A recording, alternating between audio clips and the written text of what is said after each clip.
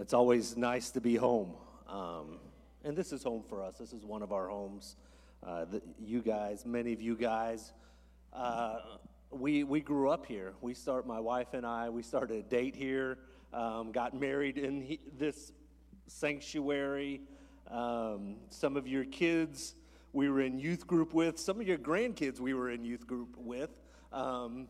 Some of your kids and grandkids were in our youth group as we started ministry here and that type of thing. So it's always good to be home and good to be with you guys.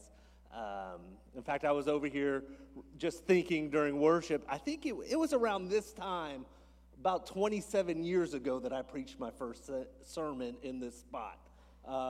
It was around Christmas time, and I thought that we were doing a tag team, me and two other students, and I was supposed to preach for 10 minutes, and I thought I had about 20 minutes worth of material, and next thing you know, I was done in 2 minutes, and it was horrible, I feel.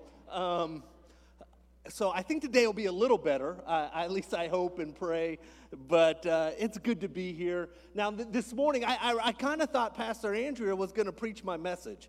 So she does that some, I hear. I'm going to kind of share a little bit about what God has been doing in South Africa, where my family and I have lived the last 4 years. And then I'm going to switch, and I'm just going to preach a little today, if that's okay, and something I feel like God's laid in our heart. But I have to report what God has done and what you guys have done, because you guys have been a part about what God has been doing in South Africa.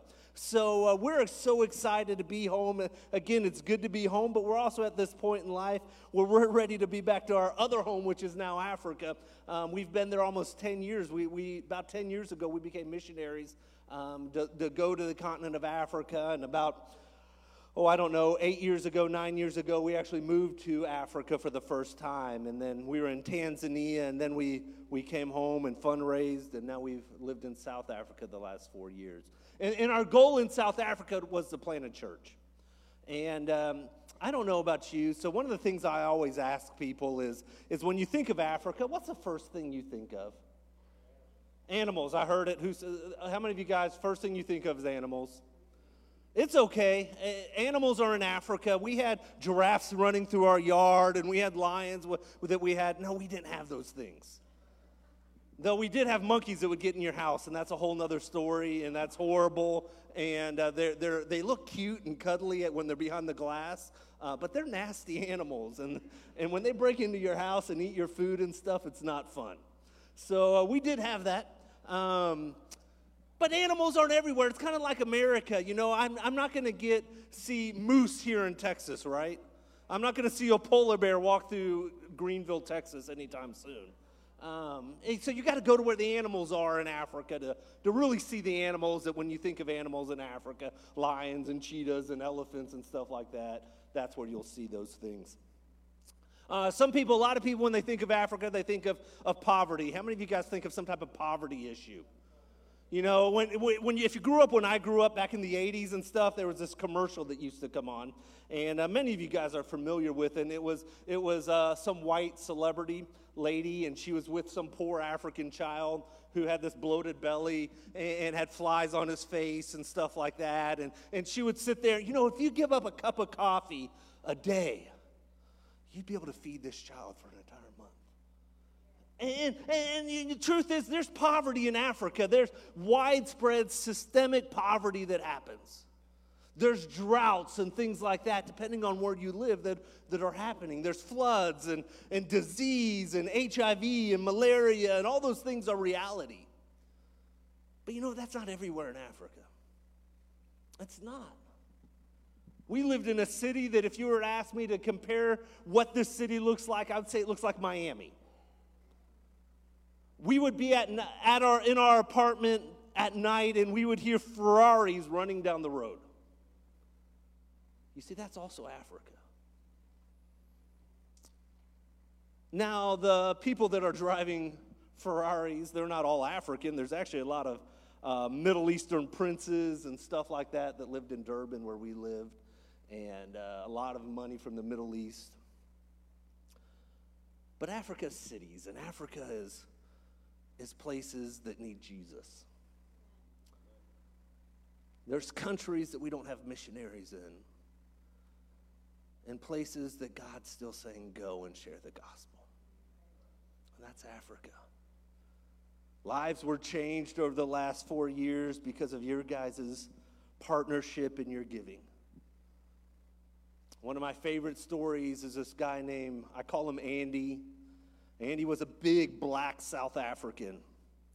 And in South Africa, I refer to, there's different people groups. And because of apartheid and different things, it's very segregated still today. So in South Africa, you have your blacks, you have your whites, you have your colored is what they call, which is a mixed race, or if you're not black or white, most of the time they classify you as colored. And then also in Durban especially, there's Indians, the largest populations of India outside of India. Indians outside of India live in Durban. Over 1 million Indians live in the city of Durban. So we had curries and we had different things like that. I made a butter chicken a few weeks ago because we were missing the Indians, our friends in Durban. But Andy was this big black South African, and him and his family, his brothers, they were bouncers in the house bars. The shebeens is what they call them. So they were enforcers, basically. And Andy's aunt invited him to church, and so he came to church at North Place, where the church we helped start. And as he came to church, one day he came down and he got saved, and we baptized Andy, and then a few weeks later, Andy came back down to the altar. And he was crying, and it was one of those moments where God was moving in church, and people were responding to a time of prayer. And he placed something in one of our team members, one of our prayer partners' hands, and they said, Andy, what is this? He goes, well, you see, this is a bracelet I used to wear to worship my ancestors. He said, but what I've realized since coming to North Place, what I've realized since coming to church, is that Jesus' power is more powerful than my ancestors. I don't have to pray to my ancestors anymore. You see, God's moving in South Africa. A few weeks after that, he had his cousin come to church. And his cousin comes to church, and his cousin gets saved. I'll call him Sandy or Sammy. And Sammy, he comes to church and gets saved, so I start sending him what I would do. Part of my responsibilities was discipleship. So because of different things, and we didn't have a building at the time, I would send WhatsApp messages. I would basically instant message him, hey, read this scripture today. What do you think about this? Read this today. And for 6 weeks, I would send them a scripture daily, and most people never even responded to it. It took data to respond, so they didn't respond. But when we were leaving to come back home to America, Sammy, he stopped me, he goes, Pastor Adam, you don't know what I was going through that day when I came to church. He said, when I came to church, I was so mad. I was so angry. He goes, I was robbed 3 times by the same person. Somebody would break into my house and take all my stuff. And he goes, I was wanting to kill this guy. I was so mad at him. And he said, so I went to my cousin Andy. And Andy, I said, get your brothers. We're going to go kill this guy. And Andy said, no, I can't do that. Why don't you come to my church? He goes, so I came to church and God saved me, and then you started messaging me these scriptures, and I started reading my Bible, and all of a sudden my heart started to change. And he said, so I was walking down the street one day, and I saw this guy that kept robbing me. And he goes, instead of wanting to kill him, God's love broke from him in me. He goes, it's all because of North Place. The fact I got into the Bible, Pastor Adam. He goes, I'd probably be in jail today if it wasn't for that. See, lives are being changed. Those are some of them. I could tell you about people that were Muslims that became saved. I could tell you about Indians that were Hindu that became saved. God's moving in the city of Durban and across Africa. And you guys are a part of it. And we thank you. In fact, Alicia, who joined us after speaking to kids this morning, she did the kids ministry at the church there in Durban, and again, some of y'all's kids and grandkids were in the children's ministry and have been part of children's ministry. Some of you guys served with Alicia in Extreme Outreach here in Greenville as we used to run that ministry. And it's something that's a passion of hers, and she misses it deeply right now. But we had a young kid come to church. He was actually colored, and started to come to church, and he brought a little bag, lunchbox type thing, and he started to pull out toys. It was his first time in church, and he started to pull out toys and play with them. Well, if you know Alicia, she's not going to allow that to happen in church. So she gently walked over and said, "Hey, I need you to put that away, buddy. We don't play with toys in church, So he sat there. Next week he came again, but he brought a book, and she's like, all right, maybe he can read. But he sat there in church. Came to church again and came to church again. And turns out that this kid at the age of 11, I believe, or so, 10 or 11, he said he was an atheist. Wanted nothing to do with church, but started to come to church.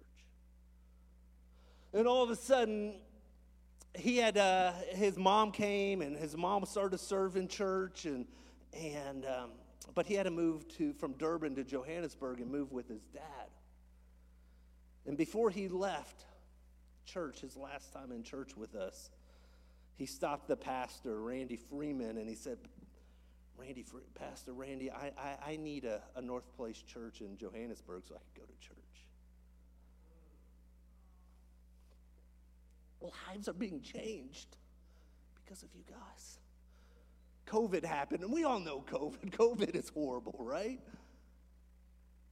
The government in South Africa, you guys, we talk about lockdowns and how things are hard here, and I would have loved to have been in America for the lockdown you guys experienced.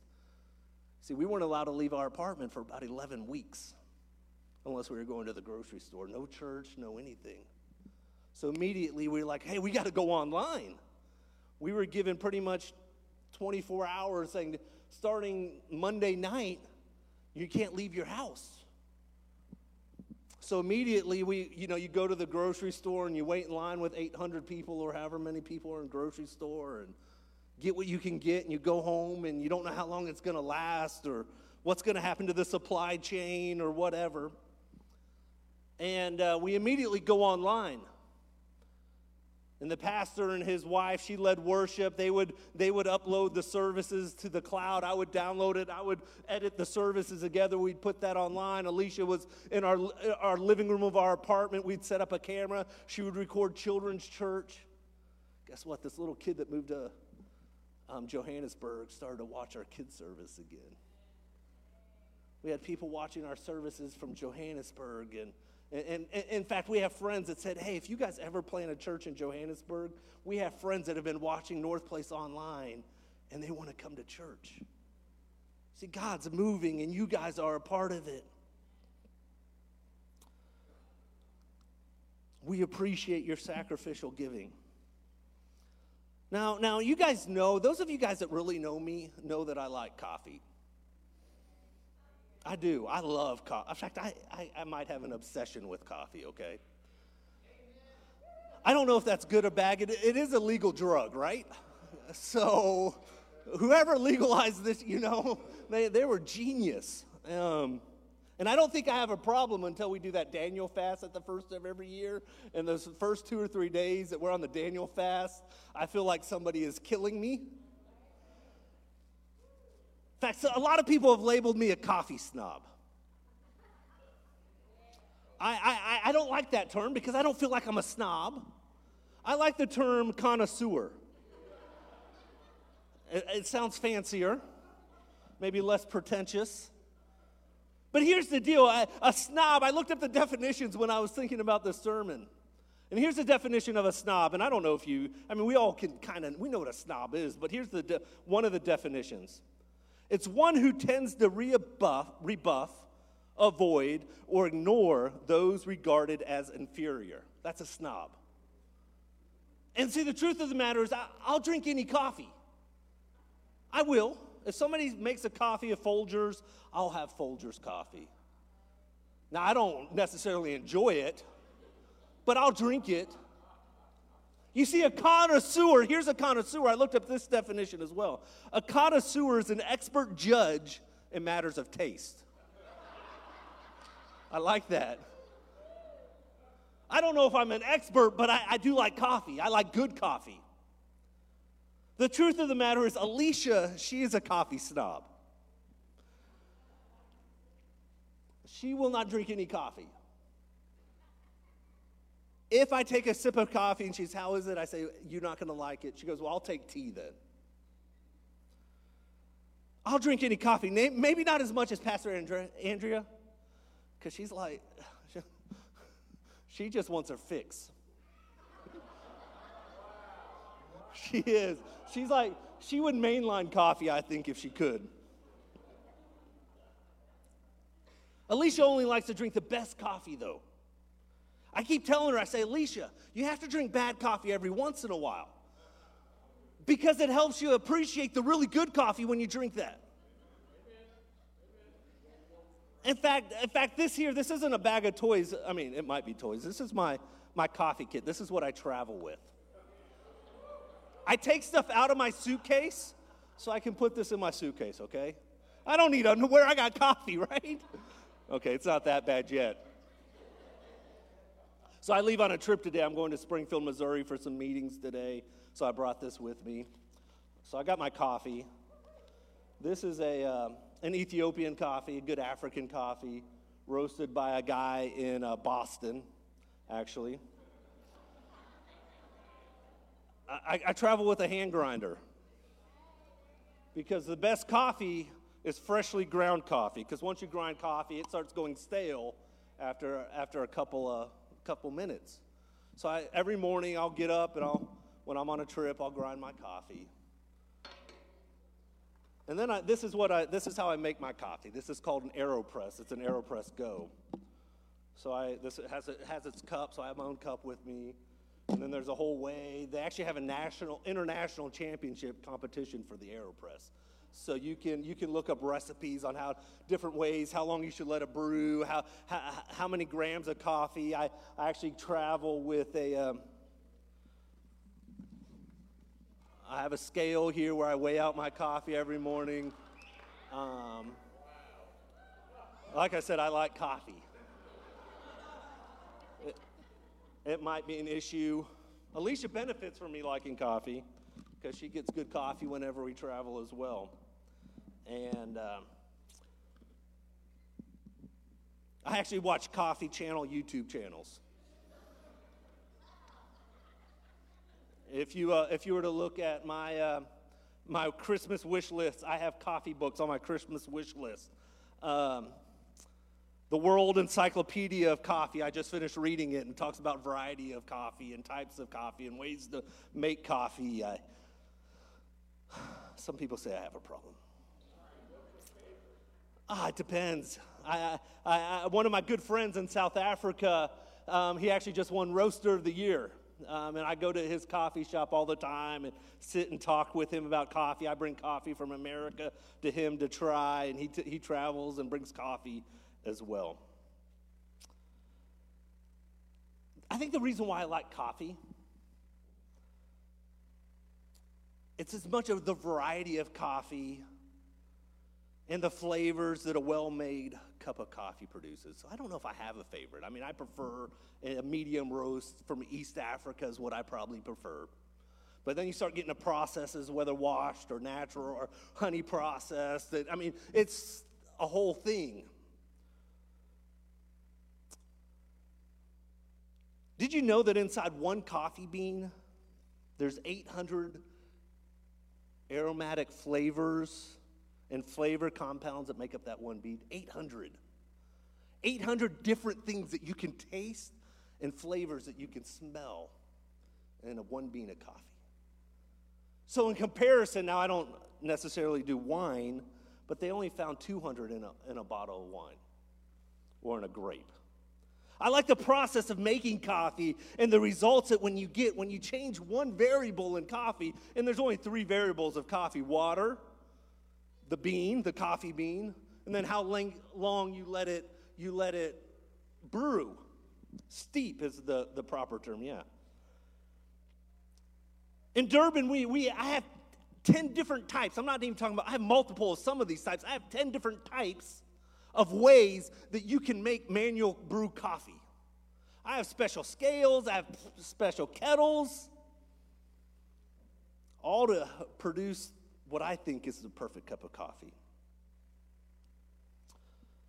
And honestly, I think as I was thinking of coffee, I said, you know what, prayer's a lot like this.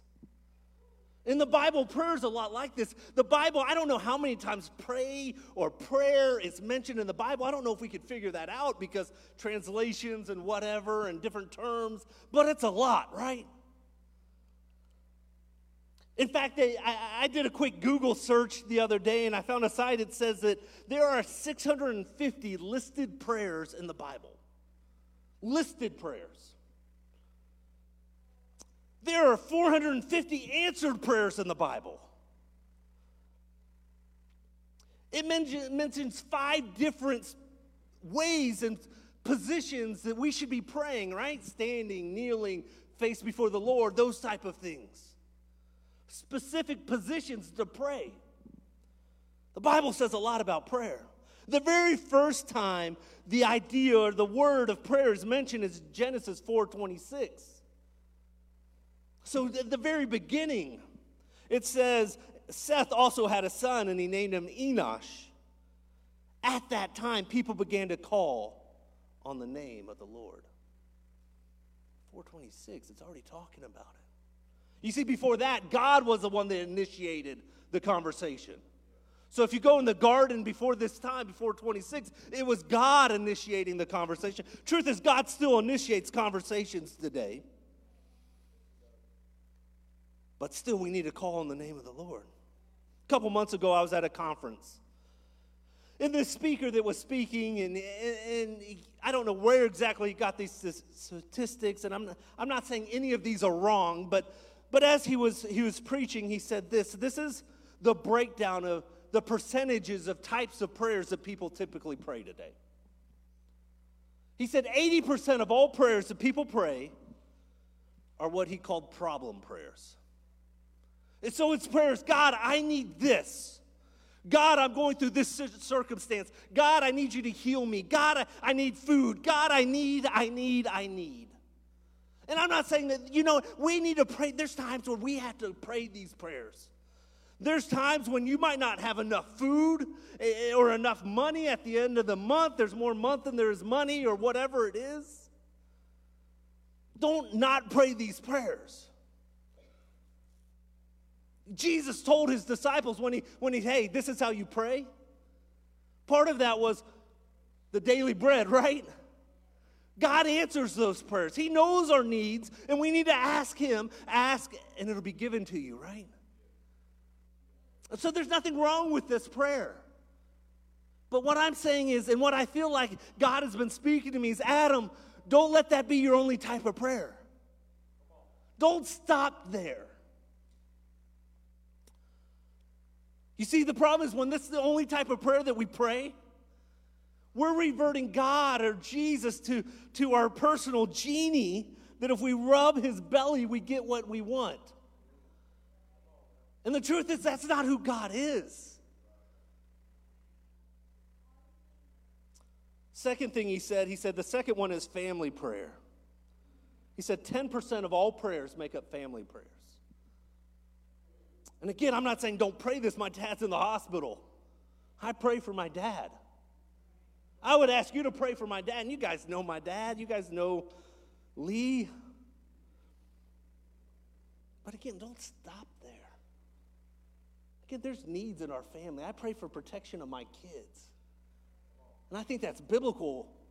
I pray for the spouses of my kids already, even though they're not even dating. One day they will be. And I might be in Africa, and they might be in America, and I don't know how that's going to go. But I might call some of you, Rick Houston, and say, hey, I need you to take care of something for me, okay?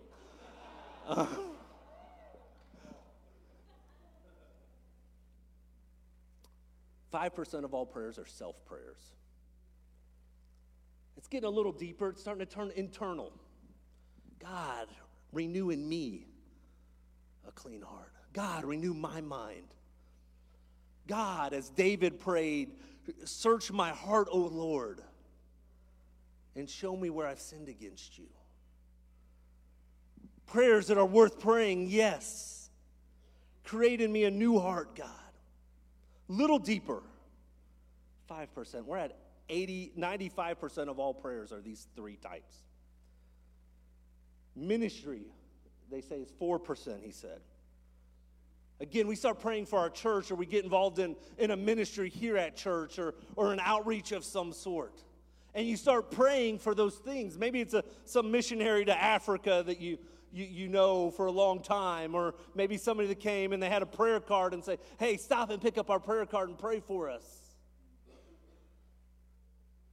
And I would ask you to do that. We have needs and things that people can pray for. But that's 4%.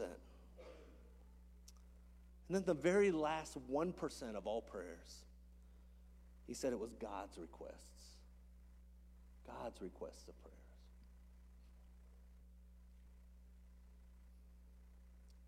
Ezekiel 22:30, I sought for a man to stand in the gap. Isaiah 59:16, God was amazed that no one would intercede on behalf of a country. God's been dealing with me, church, with this. How often we stop before we stop at this type of prayer? And there's a lot of reasons why we stop. It's uncomfortable. And I don't like to be uncomfortable. I'm kind of a wall person, you know. I go to a party or something, I hang out on the wall. I don't want to be noticed or seen or what have you. But it's uncomfortable. These type of prayers means we have to pray for those that persecute us. Pray for those who aren't like us or didn't vote like us. Pray for those that are vaccinated and unvaccinated, masked or unmasked, Republican or Democrat. Not that they'll come to their senses, not that God will kill them or whatever it is. Because if you look at Facebook, that's the way we're praying for them. But then we'll pray Jesus prayers for them.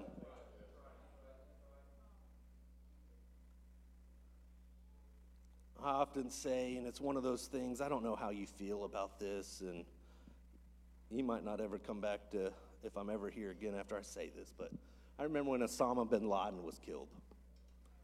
I do. I remember when it happened, and most of us that are here today probably remember that. And I remember jumping on social media, and I remember people celebrating the death of Osama bin Laden.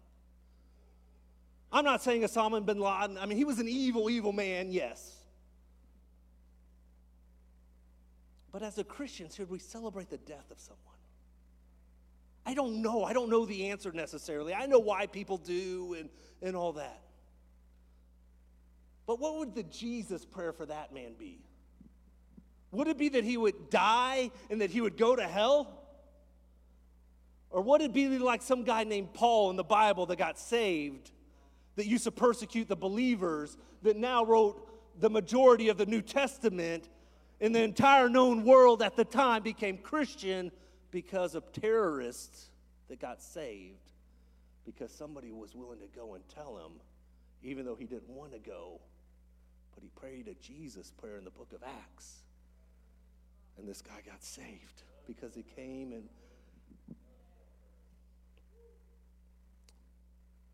and though the story I want to look at, I haven't even got to the preaching part, guys.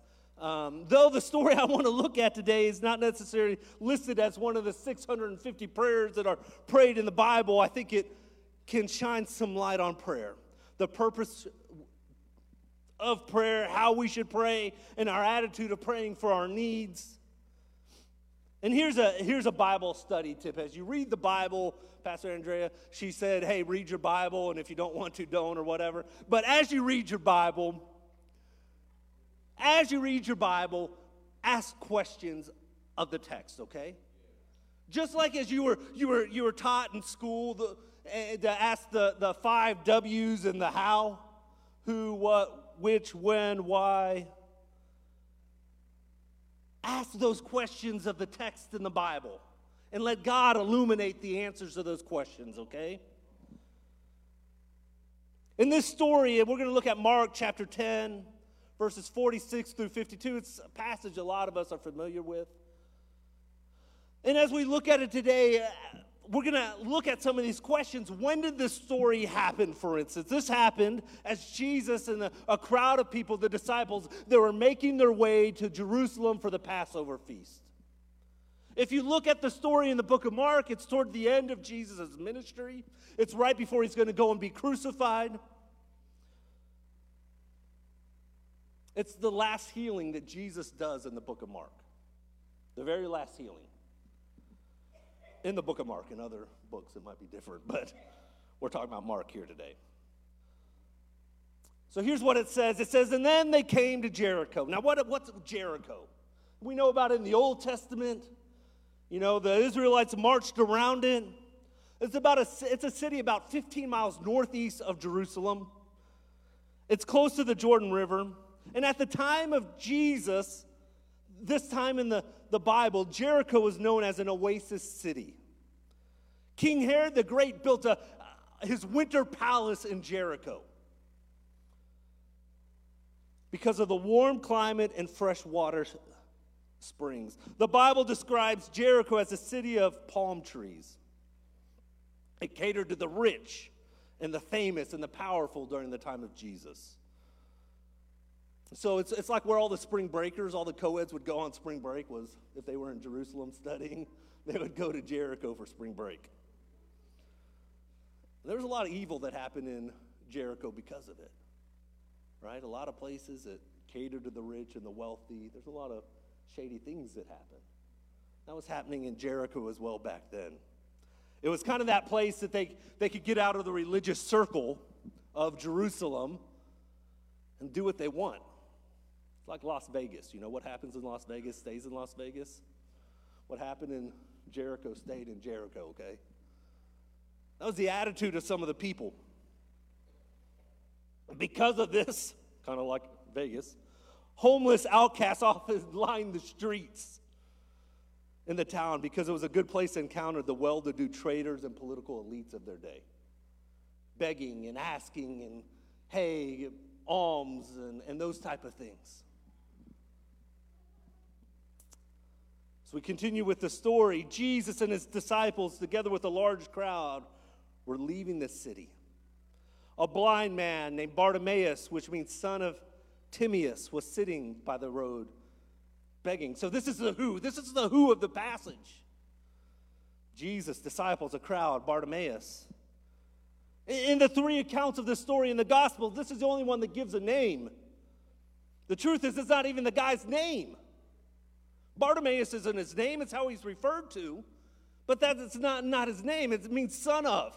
Nobody knew who Bartimaeus was except for the son of Timaeus. It's like saying, oh, the son of John, Pastor Mike's son. Sorry, Jacob, you're the pastor's kid, you know how it is. You know, but it's that, whatever. You know, his name's not important, but his dad was important. Because everybody that would have been reading this knew who his dad was. He was a nobody. He was just a blind beggar.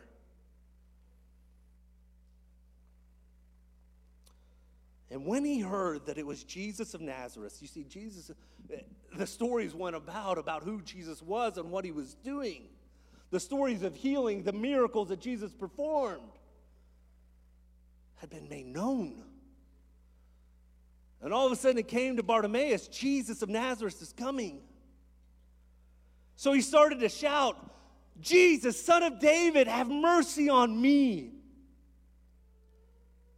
And it's important you catch what he's saying. This is a big theological statement he's making. It's not just him crying out to be healed, though it is. You see, by saying son of David, he's proclaiming a messianic proclamation on who David was. In the book of Mark, it's only done 2 times, once here and once by Jesus when he compares it and adds Christ to that title. He's declaring that Jesus is the son of David. He's declaring Jesus is the rightful king of Israel. Honestly, treason up until this time. This prayer this thing he's shouting, and it's actually become what's called the Jesus prayer. And thousands of Christians pray this prayer all the time. And typically, or a form of this prayer, typically in the liturgical, Catholics, Orthodox, Lutheran, those type of settings, Anglican. It's prayed hundreds of times by people all over this world. Jesus, Son of God, have mercy on me, a sinner, is the way it typically is prayed. But think about that power, declaring Jesus Christ the Messiah. You see, I think a lot of times I fear our prayers are not answered because we do not realize who we are praying for, too. We don't. You see, who is God? Who is Jesus? Sure, we cry out to him 80% of the time for our needs. But who is he? He's the beginning and the end. He's the creator of all things. He's a Jehovah Jireh. Jehovah Nissi. We could go through the Bible, talk about who God is and why he cares, why he wants to meet your need and answer your prayers. See, Jesus said it this way: ask and it will be given to you, seek and you will find, knock and the door will be open to you. For everyone who asks, receive, and the one who seeks, finds, and the one who knocks, the door will be open. Which of your fathers, or you fathers, if your son asks for a fish, will give him a snake instead? Unless you're from Louisiana. I'm just joking. Or if he asks for an egg, we'll give him a scorpion. If then, you then, who are evil, know how to give good gifts to your children, how much more will your Father in heaven give us the Holy Spirit to those who ask him? We know how to give good gifts. Christmas is coming up. My kids have lists. We've limited their lists. And we said, you get one thing you want, one thing you need, one thing to wear, and one thing to read. That's what we give our kids, and then stockings.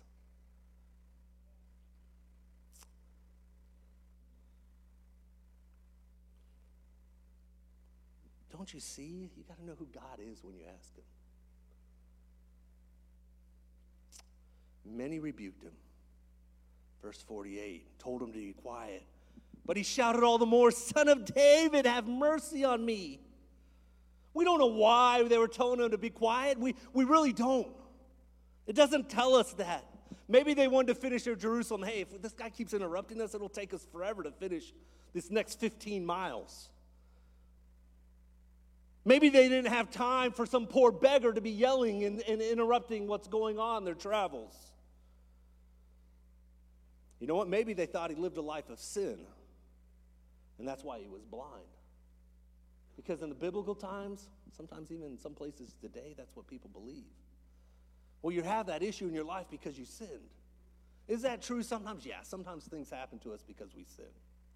But not every time. Not every time. Even back then, Job, this book of Job is a complete counter of this idea and this theology that was in the Old Testament. Jesus, on an earlier encounter with a blind man, they asked him, who sinned, this man or his parents, that he was born blind? And Jesus said, neither this man nor his parents were born with sin, but he was born blind so that you could see the power of God operate. See, another reason why our prayers are not always answered is because we lose faith because of the crowd around us. But not Bartimaeus. See, he cried all the more. I don't know how many times he cried. I'm sure it was more than 2 times. All of a sudden, Jesus stopped, like only Jesus would do. Say, hey, call him. A simple answer. He bid him to come. Some of you guys have been calling out. Some of you guys have been calling out for years. God, have mercy on me, a sinner. Son of David, have mercy on me. Some of you guys don't even know whom you are calling. You might not know why you were calling. Some of you are here today standing on your last leg. You're ready to give up. People have told you your situation is hopeless, yet here you are. The bills are piling up, yet here you are. The cupboards are empty, but yet here you are. Maybe your spouse has been beating you, but here you are. Maybe she left with the kids, yet here you are. The doctors, maybe they gave you no hope, but here you are. And Jesus is calling you today. He's saying, I hear you. He's willing to stop. He's willing to stop. And he's saying, come. Come to me who's brokenhearted. Come to me who's weary. And I will give you rest.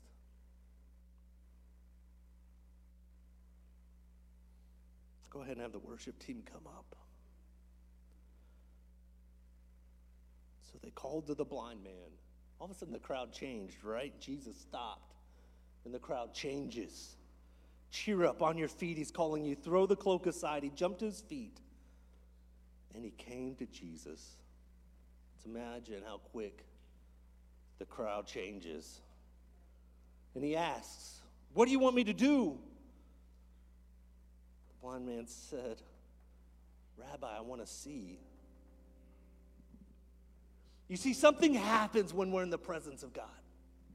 When our faith aligns to our needs in the presence of God, miracles happen.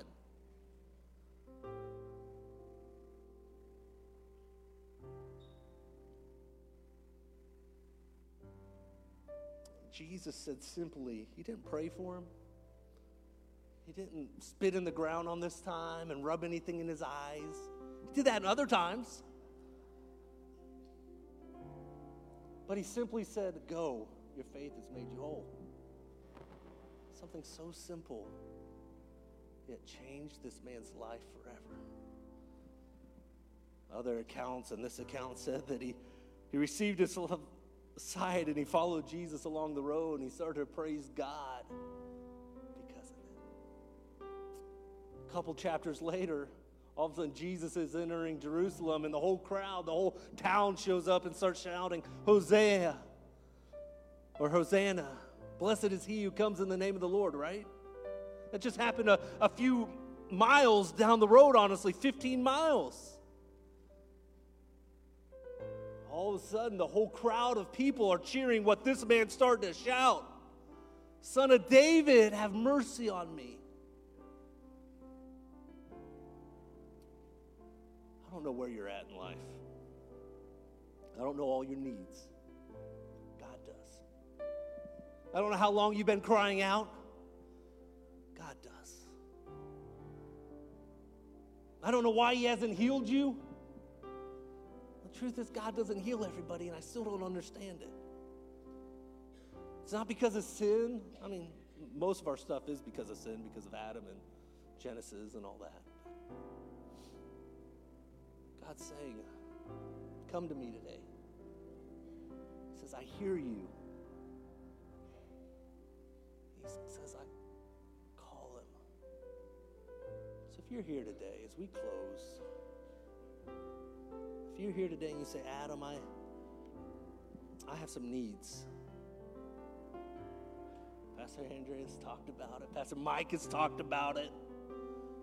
And this isn't one of my typical sermons, to be honest with you. Emma, she asked me as we were driving to church, she goes, Dad, are you preaching the same message you always preach? I said, no, I'm not. I wrote a new one. But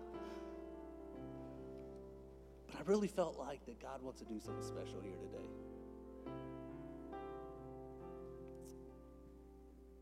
And I'm praying and I believe in faith that if you call on the name of the Lord today, number one, you're going to be saved.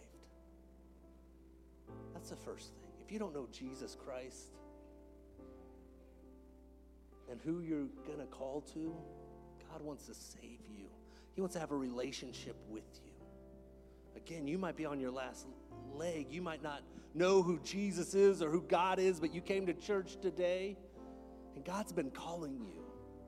And some missionary that used to live here in Greenville that now lives in Durban, South Africa, is here to tell you that God is here and he hears your calls. He sees where you're at and he wants to save you. But also, if you need a miracle in your life, God wants to answer and to maybe deliver a miracle today. And the prayer of faith not only save you, but it'll also make you whole. So if every head will bow and every eye is closed, I'm just going to ask. If you're here today, or if you're online today, you can make a comment that I need to call on the name of the Lord. And that's you today. You say, Adam, that's me. I need to know Jesus Christ as my personal Lord and Savior. I'm ready to break. I'm ready to give up on life. But yet, I sense him saying, call me. He's calling you today. If that's you, would you slip up a hand? I just want to take a moment, give you a chance.